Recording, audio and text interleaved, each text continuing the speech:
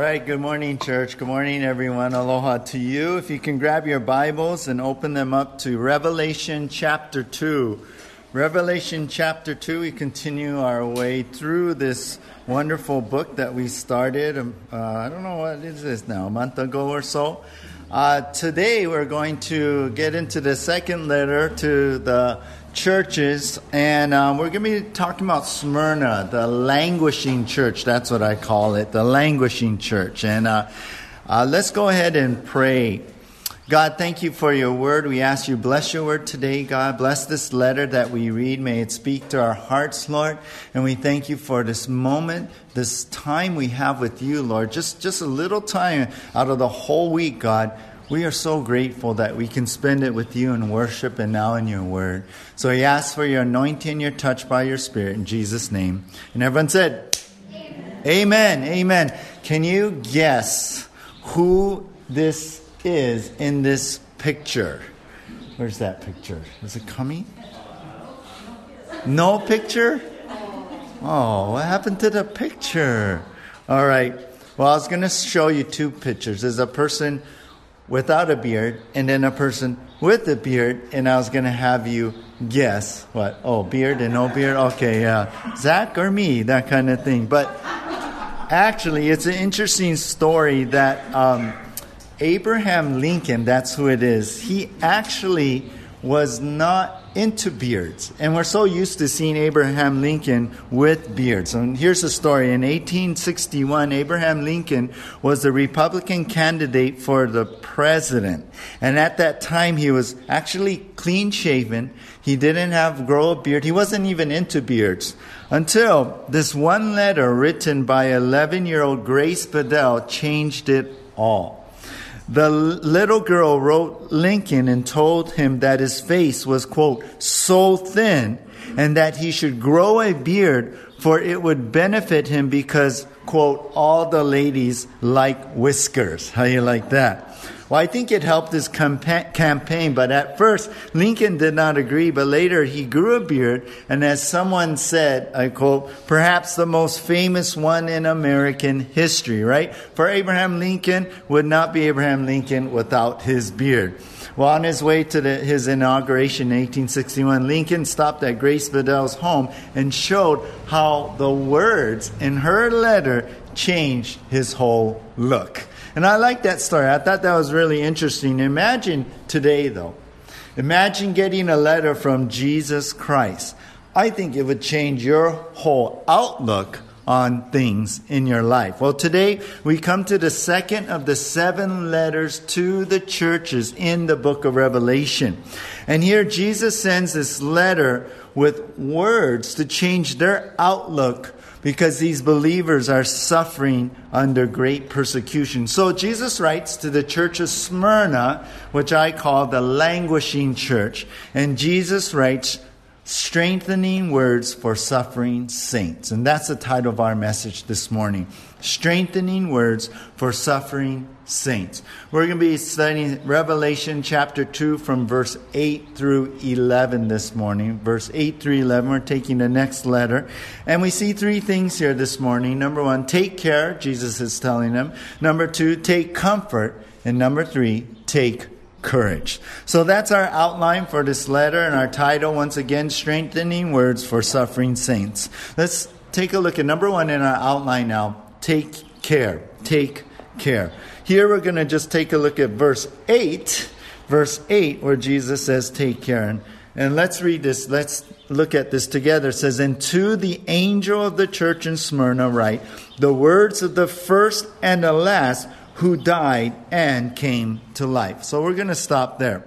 We begin here once again in this letter, as we did last week, with Jesus asking John to write to the angel of the church in Smyrna. If you remember the word angel, right? We understood it back in end of chapter 1, and we looked at it last week too in our first letter, that the angel really speaks of, I believe, the pastor or the leader of that church.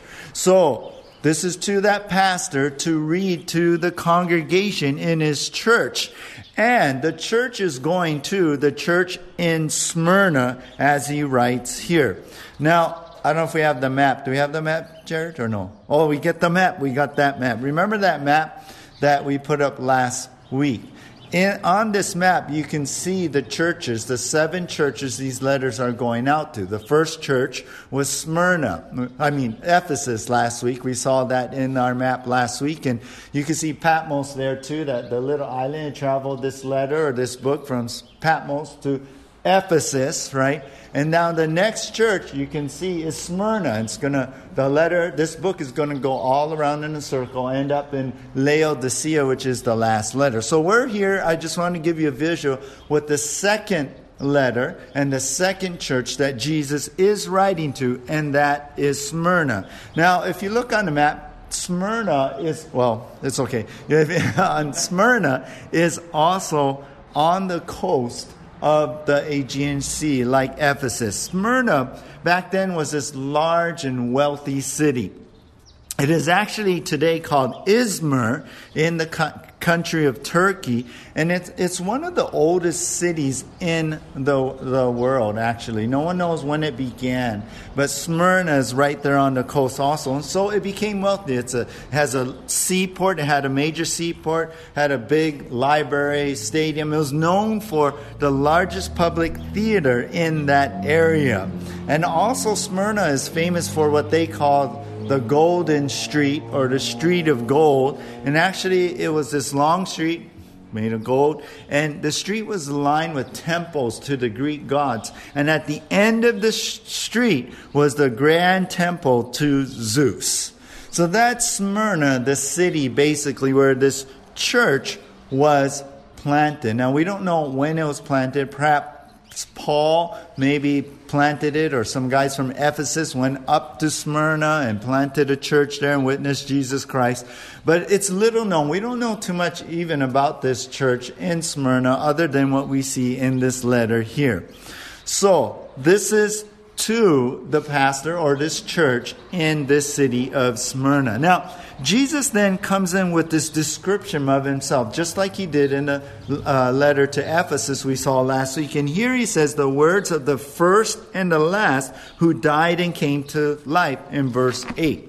So these are the exact same words, remember, that we saw back up in verse 17 and 18 in chapter 1. Remember, you could look there. When I saw him, I fell at his feet. Verse 17, as though dead, but he laid his right hand on me, saying, fear not, I am what? The first and the last. And you remember we learned that spoke of his eternal character. And then he said, the living one, I died in verse 18, and behold, I am alive forevermore. So Jesus comes in with this same description of how he died for our sins, and then he rose again from the dead, his resurrection.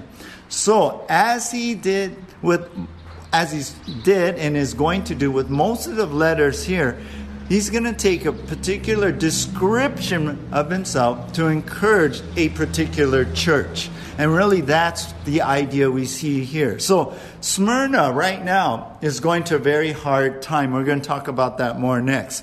So Jesus wants the church to focus now on these attributes to encourage him.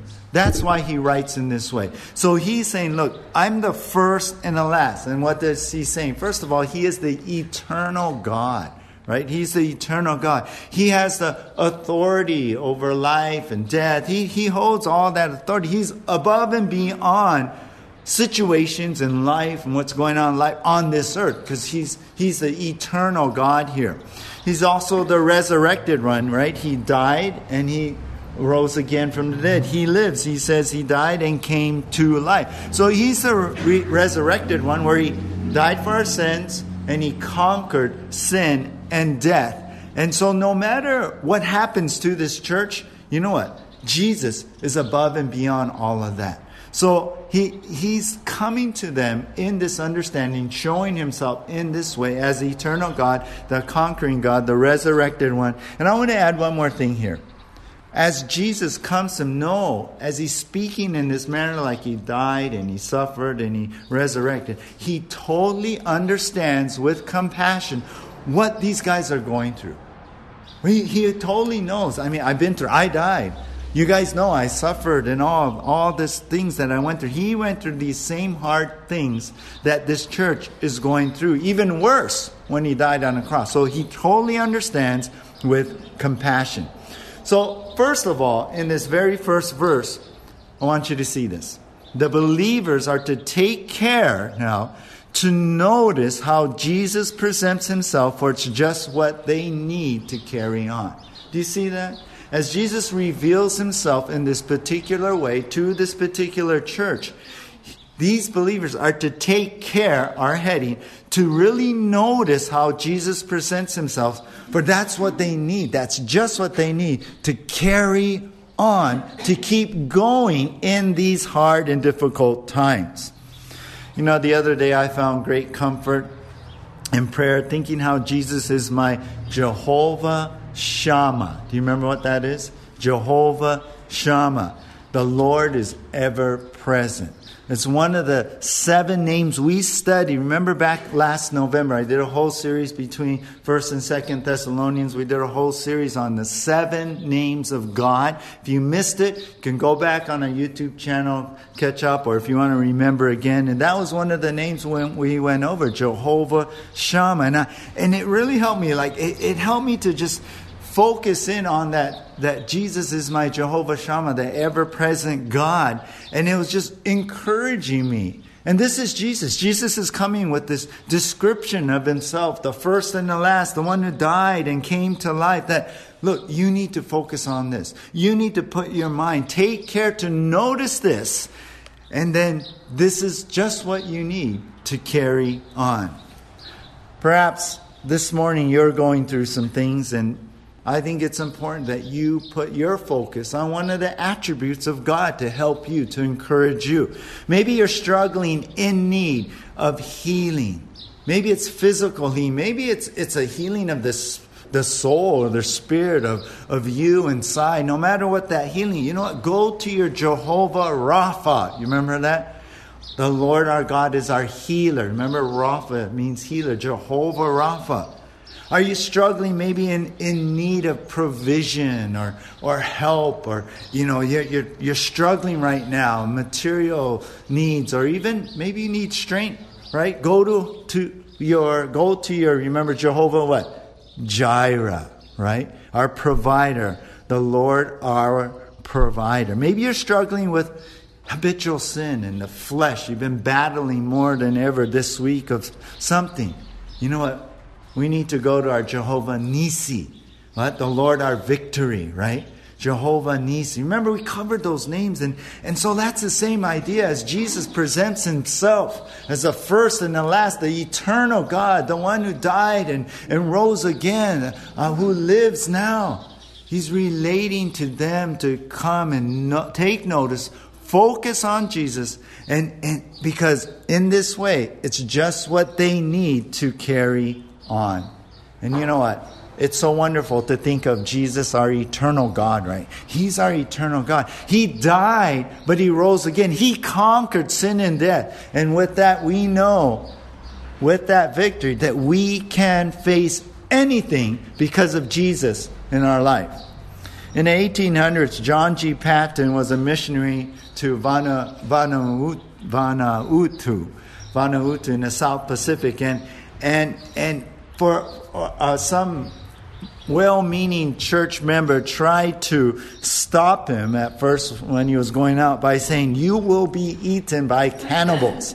This island was known for these tribes there that eat people. But John G. Patton, he replied and said this: "It makes no difference to me whether I'm eaten by cannibals or by worms.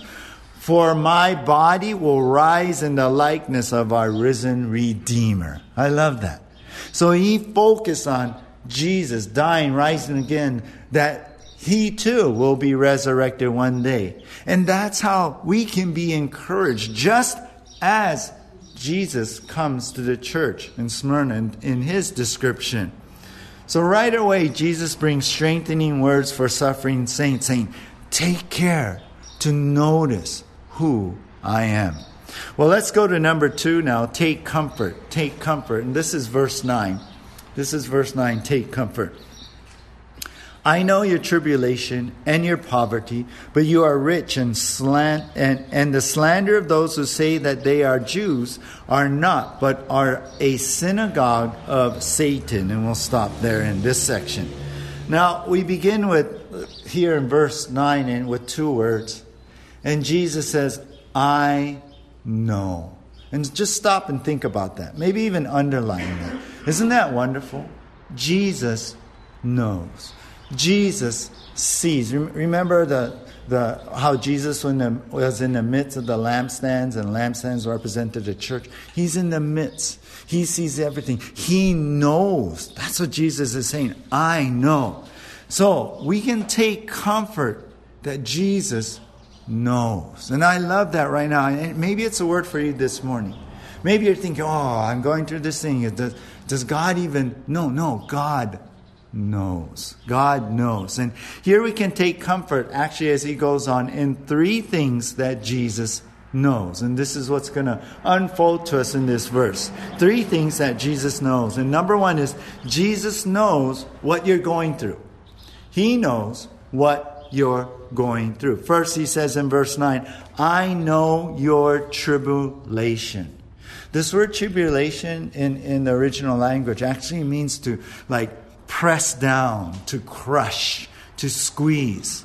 Jesus is saying, look, I know the trouble you're in. I know the pressure you are under right now in this persecution.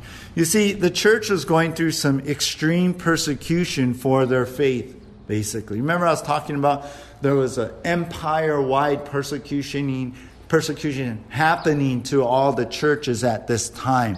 Rome was really pressing down and going after Christians. The Caesar put out this whole law that everyone should worship him. And here in the city of Smyrna, that years before, there was actually, and it was famous for, this temple that was set up to Caesar. And so right here in Smyrna was this temple where here this edict goes out that they were to, everyone in the empire and the city were to worship Caesar. Now, in this city, it was built about 70 years earlier, but now under Emperor Domitian, all the citizens were required to actually come once a year to this temple and to take a pinch of incense on the altar and say, Caesar is Lord, and put it out. Isn't that crazy? And it's right here in Smyrna. So you can imagine that none of the Christians, they're not going to do that. They're not going to do that. That means to reject Jesus and bow to Caesar. And so they're not going to do that. So extreme persecution began, and it continued on here. So you see, Jesus is saying, look, I know what you're going through. Take comfort. I see how you're suffering for my sake. That's what Jesus is saying to them. I know the tribulation, the persecution you're under. Are you under some persecution maybe today? Are you facing that? Maybe at work or a neighbor or someone you know because of your belief in Jesus, because of your stand in Jesus. You know what? God is saying, I know. He's not saying, I didn't know that was going on, right? No, he knows. So take comfort that nothing gets past God. And he sees what you're doing. He sees your stand. He sees the suffering that you're going through because you are making that stand for Jesus in the middle of this dark world. And certainly, as I've been mentioning, things are getting darker in this world. And there's more talk against Christian principles, biblical values, more than ever before as this world gets darker. We're becoming the ones that are, you guys are the bad ones. You guys are so intolerant. You guys were called racist because of what we believe in and what the Bible is. We're not. We believe all peoples are created equal, right? But because of certain beliefs and moral values, those lines are getting all fuzzy. I'll tell you, persecution has come, is coming. And praise the Lord, we live in a country where we're a little more free. Around the world, it's really, really bad in other countries.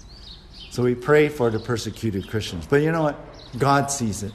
God knows. Nothing get past him. So we can take comfort that he sees all this. And he's watching over us. So Jesus knows what you're going through. Number 2, the second thing that we can take comfort in is that Jesus knows what you've lost. Jesus knows what you've lost. Verse 9, once again, he says, I know your tribulation and your poverty, but you are rich. I love that. So Jesus knows of the poverty that they are in. Here's these Christians, they live in a wealthy city, but they have nothing. It's a healthy economy. Business is great. There's trade going on and stuff, but they have nothing because the believers in Smyrna, they lost their jobs because of persecution. People won't give them jobs. Their businesses went down. People won't go to their businesses and to their stores. And they probably even lost property, all because they stand for Jesus Christ. Well, Jesus reassures them. He says, look, I know what's going on. I know. And I love that, because then if God knows our needs, what is he going to do? He's going to provide for our needs, right? So we can take comfort that he will hold to the promises in his word. So he says, look, I know your poverty. I know what you're going through. But then he reassures them. He says, but you are rich. I love that. I love that. Perhaps they're rich because of the provision God will give, right? Because God in Philippians 4, right, will provide for all our needs according to his riches in Christ Jesus. He goes, no worries. You're okay. I'll take care of you. But no matter what material goods or money is taken from them, they will never lose their eternal riches. And that's what I believe the focus is in. By enduring the suffering for Jesus, the church is actually storing up treasures in heaven. I was thinking about Hebrews chapter 11, verse 26, and this is the NLT. I like how it reads. It says, he thought it was better, talking about Moses, to suffer for the sake of Christ than to own the treasures of Egypt, for he was looking ahead to his great reward. Did you know that? There's blessings when we're under persecution, when we're persecuted. That we're storing up rewards in heaven when we're persecuted. That God sees what you're doing as you make a stand for Christ and as you take those hits for Jesus. You're like standing in place of him on this earth and taking those hits for him. And God will not look away at that. He's going to reward us for standing for Jesus here. So Jesus is saying, look, take comfort, for I see what you've lost for my sake. Take comfort in that. You know, when we go through suffering, when we go through persecution, you know what? We need to keep eternity in our eyes. You know what I was thinking? So many times if I suffer, like going through just a basic trial, right? I mean, just a basic trial, I get lost in that trial. My eyes are so focused on that and everything seems to fall apart, and I forget about eternity that's around the corner. I forget about that this is only temporary here. And my life is about storing those treasures in heaven. It's about eternity. It's about, becoming who I am to be ready for eternity. It's about, this trial and what God is teaching me, what God wants me to do, how he wants me to shine the light even through the hard times. It's about eternity and being a light to others to bring them into eternity. All this will pass one day. But what matters will last forever. And those are those eternal things. That's what we got to focus on. Maybe you're going through this persecution. It's hard. Maybe it's hard to take this. It's like, whoa, I don't know if I want to go through this. Yeah? All kinds of feelings come up in you. You fight fear. You fight insecurities, maybe of yourself. Oh no, these people won't like me if I really make a stand for Jesus. All these things you start to battle inside of you, but remember eternity. Remember who you are. Remember God who has saved you, is going to bring you home to heaven one day. That's what matters. And your stand for Jesus is shining the light, and who knows how one thing you do, one word you say, one bold step you make might bring someone to Jesus Christ and salvation. And they'll have an eternal future in heaven too, and they'll be in eternity too. So keep that in mind. Keep your eyes on eternity, because Jesus is saying, look, take comfort. I see what you've lost for my sake, but you're rich. You're rich. So Jesus knows what you're going through. Jesus knows what you've lost. And number 3, Jesus knows what you're up against. And then he says here in verse 9, he says, and I know, basically, the slander of those who say that they are Jews and are not, but are a synagogue of Satan.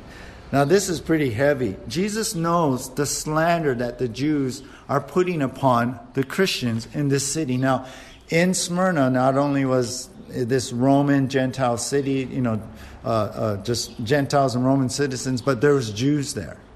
There's a large population of Jews that had settled there and lived there.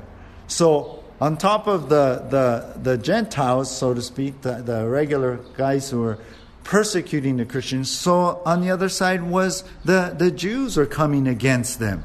And they were slandering them. They're saying things about them falsely. Well, Jesus describes them and says, you know what? They say they're Jews. In other words, that they are the people of God. But they're not. They're not really following God. And they're actually a part of the synagogue of Satan. In other words, they claim to be God's people, but when they get together, go to church, they're actually the part of the synagogue, the group of Satan.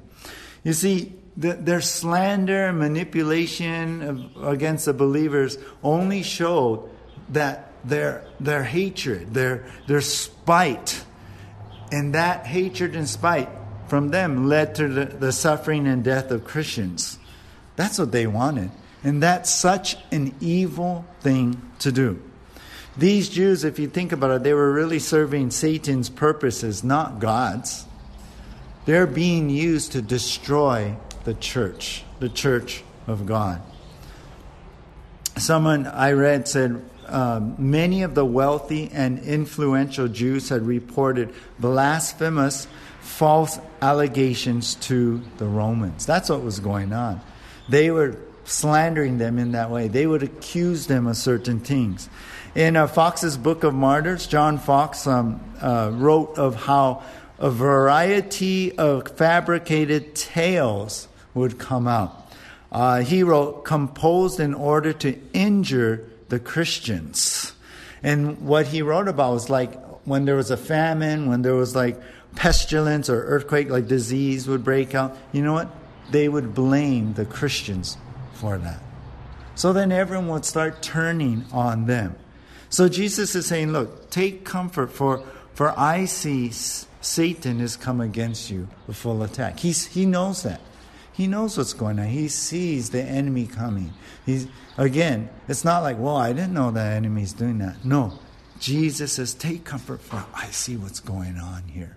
I know. Listen, the enemy wants to destroy you and the church. When we came to Jesus and gave our life to Him, it's like we switched sides. So Satan got mad. What? Because you're not part of his group anymore. And so he turned on you when you came to Jesus. And since then, he's been doing everything he can to destroy you, to make you fall, to maybe even get you back in his camp. And also, the enemy hates the church. Because as believers, we come together, we study the Word, we worship God, we glorify Him. And Satan hates that because Satan hates God. So he's going to not only come down on you, he's going to try and destroy you. He's going to try and destroy this church. And you know what? He's going to raise people up so they will attack us from all sides. I mean, think about what's going on with Smyrna. Yeah? The people in the city, the government saying you got to worship Caesar, right? Enacting a law to force Christians to denounce Jesus. And then on top of that, the Jews in the city who are supposed to be worshiping the same God, though they don't know Jesus, they're coming against the Christians also. It's like battling from all sides. You know what I think Satan does, and I kind of see this today in our world? He puts out this righteous attitude in people. And I'll tell you, the worst people are those who call themselves Christians. This righteous attitude, like, well, I know you're wrong, and he starts slandering. These guys start slandering and putting down believers, you and I. Things get political. That's brought in. And it's this vicious kind of attitude of this self-righteous attitude. And then Satan throws fuel on the fire of fear. He mixes all that in. And then we see the body start attacking one another, blaming one another, slandering one another, putting each other down. Sadly, I feel like today the Christian community is attacking one another with that slander. You know, we can't make it about hating the quote-unquote Jews or instigators or, you know, the thing is, I don't want to be a tool of the enemy. This is what's going on. I mean, these Jews were supposed to be people of God, but no, they were really part of the synagogue of Satan. And Satan was using them as a tool to attack and get after true believers and even get them killed. That's crazy to me. That's why Jesus is saying that's evil. To spite others so much that you slander like that. No, Jesus is saying, look, focus on me here. Yeah, that's what he's really getting to in all of this. Jesus knows what's going on. So we focus on the Lord. Jesus knows so we can rest in him. Jesus knows so we can trust him. So Jesus here saying, take comfort. Look, I see what's coming against you. Rest in me. I know what's happening here. Don't get caught up in all of that. So, take all this as your strengthening words for suffering saints. Take comfort. Let's go to number 3 now. Take courage. Take care, take comfort, and now take courage. Take courage. And this is the last 2 verses here of our passage this morning and this letter. Verse 10, first of all. Do not fear for what you are about to suffer. Behold, the devil is about to throw some of you into prison, that you may be tested. And for 10 days you will have tribulation. Be faithful unto death, and I will give you the crown of life. So here's Jesus. He's saying, take courage, you guys. Do not fear. Do not be afraid in these times. You know what he's basically saying? Even though more is coming, he's saying, look, do not fear. You're about to suffer. What you are about to suffer. Some more stuff is coming down the pipe. But he says, don't be afraid. You know what he's saying? Take courage because, you know what? I'm in control. I know what's going on. I'm going to be taking care of you. I am still in control. I'm the first and the last, right? The eternal one. I'm the one who holds all authority of death and life. No worries here. Do not be afraid. Now, what's interesting here as we get into verse 10, and you could take note of this, that the church of Smyrna and the church of Philadelphia are the only 2 churches that don't get a rebuke.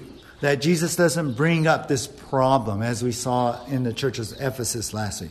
Only these 2 churches does Jesus go on to strengthen them, to encourage them.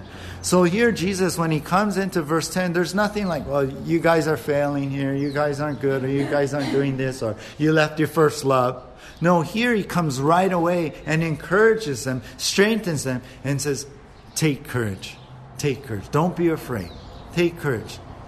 And the first thing, he says, take courage, for this trial is a test to bring out the best. Look, he says, do not fear what you are about to suffer. Behold, the devil is about to throw some of you into prison, that you may be tested. So he's saying, don't be afraid. I'm in control. This trial is a test to bring out the best. The devil, he says, he's going to work things out through that slander, through the vicious words and the false accusations that you're going to be thrown in prison. But no worries here. Do not fear, because your faith is to be tested during this time. So Jesus is saying that the idea is the suffering will be a time of testing to, bring out their faith in Jesus and prove it. That's the idea here. It's a test to bring out and show that faith and prove their faith inside of them. You know what's interesting? The word Smyrna, it means bitter. Interesting, yeah? And so they're going through a bitter time, a hard time. And certainly that's what persecution brings, a bitter suffering. But Smyrna is also related to the word myrrh. And remember, myrrh was this resiny spice. It came from a thorny tree. And when you crush it, it gives off this fragrant, this sweet perfume, basically. And that's what myrrh was. Jesus' body, when he was put into the tomb, was anointed with myrrh, right? To cover the decaying smell of a body, right? We know he was anointed with this myrrh when the kings, the wise kings came, right? The wise men came at his birth in looking to his death. Well, that's what myrrh is, and Smyrna is myrrh is related to Smyrna. And so think about this. This is for the church of Smyrna. When crushed in suffering, it's going to give off the sweet smell of faithfulness. See, the fires of affliction will cause the testimony of Jesus to burn brighter. I want you to put that in your mind. The fires of affliction will cause the testimony of Jesus to burn brighter. And that's what's happening here. The test, you'll be put in prison, but it's only to bring out your faith. Bring out your faithfulness to Jesus, to prove who you are. So take courage, Jesus is saying. This trial is a test to bring out the best. Number 2, Jesus says, really, this trial comes with a limit. He says, take courage. This trial comes with a limit. He goes on here in verse 10. He says, he's going to throw some of you in prison that you may be tested. And for 10 days you will have tribulation. So this trial, this tribulation will last for 10 days. Now, what does that mean? Some believe, we don't know exactly. Some believe there'll be 10 days of persecution, 10 days of heavy persecution that's going to go on like never before for them. Some believe, it's 10 years of persecution. Some believe it's 10 waves of persecution coming in and out. And some even say it's 10 Roman emperors that are going to be continually bringing persecution upon the church. And we're not sure exactly what that means. But remember how there's 3 ways to look at these letters. I mentioned to you, practically, historically, and personally. Practically, it goes to a specific church, like we're reading here in a specific church of Smyrna. This letter went to. Historically, how each of the letters to the churches reflect or kind of show what the church was like through the ages. And so some believe Smyrna being this second letter, that the first letter was the early church, the first church, and they kind of fell away, got into their rituals and all. But this second church, Smyrna, was the 1st century to the 4th century church, where they were under extreme persecution. They languished under extreme persecution. So it could be that. Maybe that's a Roman emperor thing. Personally, we're applying it today personally. But it could be, maybe it's talking about historically, maybe these 10 emperors. I don't know. We don't know exactly. But whatever it may mean, Jesus is saying this. Trials don't go on forever. 10 days you're going to go through. Trials don't go on forever. Why? Jesus is the first and the last. Jesus is the one in control. Don't be afraid. This is going to happen. But I put limits on how long this is going to be. This trial comes with a limit. John Phillips said, Satan is never allowed to win in the end. And I love that. I love that. It's not like, oh, is the dark force going to win over the good force, kind of thing in movies. No, it's not some equal thing. No, God is way powerful. He's sovereignly in control. He has things designed. He has things planned and purpose and all that we go through in these trials. And in the end, Satan's not going to win. He's never going to be allowed to win. There's a limit to his evil. And Jesus is saying this trial comes with a limit. So take courage, for this trial is a test to bring out the best. Number 2, this trial comes with a limit. And the third thing we see here finally is this trial ultimately brings glory. This trial ultimately brings glory. How encouraging is this, huh?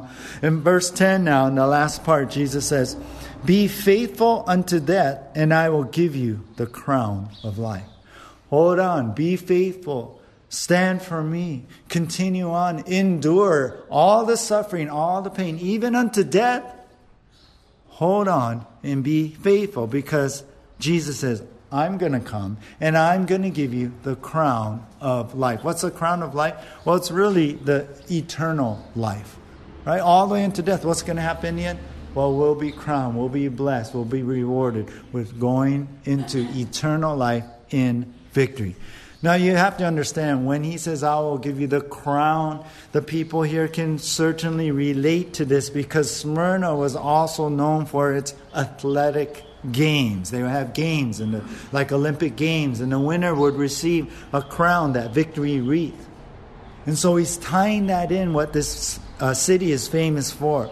So Jesus encourages them with what is at the end, the finish line, eternal life. James 1:12 says, blessed is the man who remains steadfast under trial.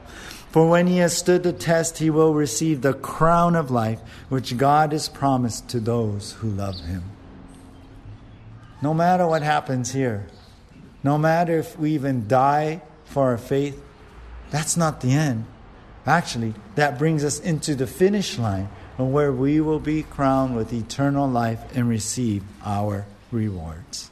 So then Jesus says in verse 11, he who has an ear, let him hear what the Spirit says to the churches. We've come across this before, haven't we? We even came across this Wednesday night. Amazing. Jesus said it back in the book of Luke too. But here he says it just as he said it last week in the first letter, and he's going to be saying in the other letters.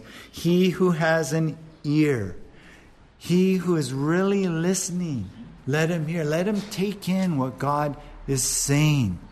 He's saying, look, if you have ears, then really listen here. There's a difference between having ears and having ears to hear. Do you have ears to hear today? Are you really listening? Are you really taking in what God is saying? And then he says, for those who do, you know what? For those who do, you're going to be conquerors. The one who conquers, the one who takes this in, is encouraged by these words, where their life is affected, like Abraham Lincoln's beard, is affected by these words. You know what? You're conquerors, and you will not be hurt by the second death. What's that? What's the second death? Well, the first death is separation from your body. When your body dies, your soul is separated from the physical body. The second death is eternal separation from God. That's the second death. We're going to be seeing that at the end of Revelation, where those who die the second death, their soul is banished to hell forever, where they're separated, eternally separated from God. That's the second death. So the believers in Smyrna may face the first death, may seem like defeat, but it's not. Ultimately, these believers in Smyrna will be victorious and not face the second death. Remember when Jesus was talking with Nicodemus. Nicodemus, one of the Pharisees, came at night secretly so his other friends wouldn't, his group wouldn't see him. But he really believed in Jesus, or wanted to believe. He was interested in what was going on. So he went to Jesus and was talking with him. And remember in John chapter 3, verse 3, Jesus told him, unless one is born again, he cannot see the kingdom of God. And what is that? What does it mean, born again? Well, when you come to Jesus and you believe in him, you're forgiven of your sins, right? And then you're made righteous. You're made right, so you'll be able to go into heaven. And then you're given this new life, or we become new creations. We are born again. We're born again in this new life. We're made into this new person.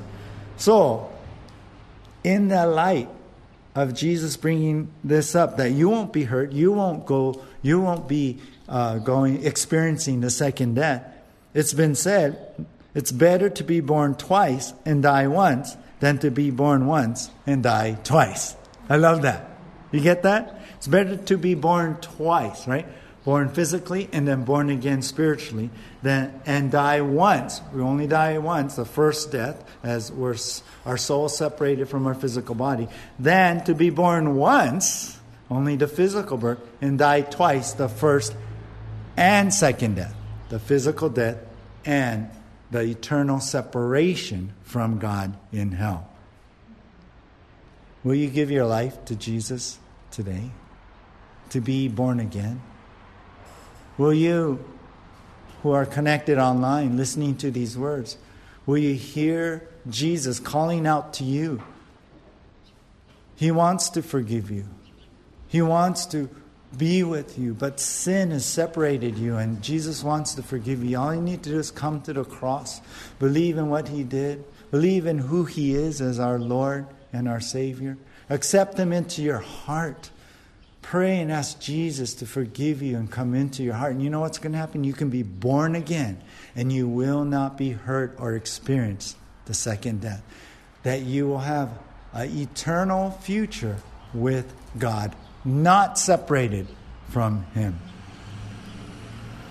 Well, as we come to a close, we know in Jesus, suffering, pain, even the threat of death is not the end.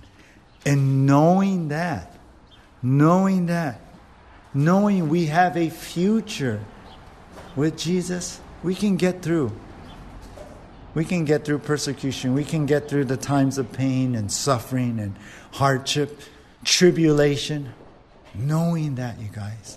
And that's what I hope this letter encourages you. And this one letter and the words of this letter would strengthen you, change your life, would make a difference in whatever you go through, what you may go through from this day forth. Go back to this letter. Read it. We have a future in eternal glory with Jesus. There is glory up ahead. Take courage. I'll close with this. About 50 years after Jesus actually dictated this letter, after the church of Smyrna read this letter, the pastor of the church of Smyrna was taken into custody. His name was Polycarp, and he was the pastor for the church of Smyrna. The officials were surprised when they took him into custody because he would not say Caesar's Lord. The officials were surprised to see such an old and frail man. They tried to get Polycarp to offer a pinch of incense before the statue of Caesar and say, Caesar's Lord. They're saying, that's all you got to say and you will be released. The proconsul, the judge, once again said, that's all you need to do, just one pinch of incense, and he wouldn't do it. The judge, once again, the proconsul, gave him Polycarp another chance by saying, have care for your old age. Look, I'll set you free right now. Yeah, you can live your life out in peace. Have care for your old age. You know what Polycarp replied? 86 years have I served him, and he never did me wrong. How can I blaspheme my king who saved me? The proconsul then threatened to burn him alive on the stake. Polycarp said, you threaten me with fire that burns for a time and is quickly quenched. For you do not know the fire which awaits the wicked in judgment to come in everlasting punishment. What you are waiting for, come, do what you will. Go ahead. This fire is nothing. By his request then, he was bound, put into the midst of the pile, not tied to the the stake. He wasn't bound, and he was just put in the midst of the pile of wood. And Polycarp prayed and gave God praise. I give you thanks that you have counted me worthy of this day and this hour, that I should have a part in the number of your martyrs in the cup of Christ to the resurrection of eternal life, both of soul and body. When he was Paul praying, they lit the fire, but a miracle happened. The fire formed an arc over Polycarp, not burning him, and many could smell a sweet fragrance like spices. Amazing. So, because of that, the fire didn't touch, and the order was given for the executioner to pierce him with the spear. The blood that streamed out of Polycarp extinguished the fire. But it was through that he died, and he went to be with Jesus. But everyone was quiet when that happened, for all the people wondered at the difference of how an unbeliever died and how the believer died. There's a difference in how we handle persecution, how we handle tribulation, how we handle suffering, pain, even death. And hopefully, again, I say to you, hopefully this letter from Jesus to the church of Smyrna, you'll see it as a letter to you today. And it'll change how you handle your suffering, your trial, your pain, your suffocation. So find encouragement here in these strengthening words for suffering saints. Let's pray. Jesus, as we come before you, Lord, we bow and we thank you that this letter is not only practically written and historically reflecting what happened to the churches, but it's personally written from you to us, that we can read it today in 2021, and it's as alive, relevant, and pertinent for each of us today. Lord, we know persecution is coming down, Lord, as we continue on in this country, in this world, Lord. We know things are only getting worse, and we see it already. We see already the values in your word are not upheld, but they are spoken against. And as we stand for your truth, Lord, we know that we will be attacked. We know that the enemy, Satan, is behind all of this. We know that evil will come upon us as people will spite us and hate us so much that they don't want us to be around. And so, Lord, I pray that you would use these words to strengthen us, God. That no matter what we face or suffer, or whatever persecution comes, Lord, whatever if we lose our living or lose our places, God, we know that you know and you see and you will take care of us, Lord. And we know that we have, God, an eternal future. Eternity is before us, Lord. And soon we will be home with you, crossing the finish line in all glory, Lord, receiving rewards, our crowns, and then casting them before you. Oh God, keep eternity in our eyes. Help us to not focus in on the wrong, on the craziness, Lord, but to focus in on who you are for us in our lives. So, Lord, strengthen us today and help us, God, to stand for you and nothing else, no one else. In Jesus' name, amen.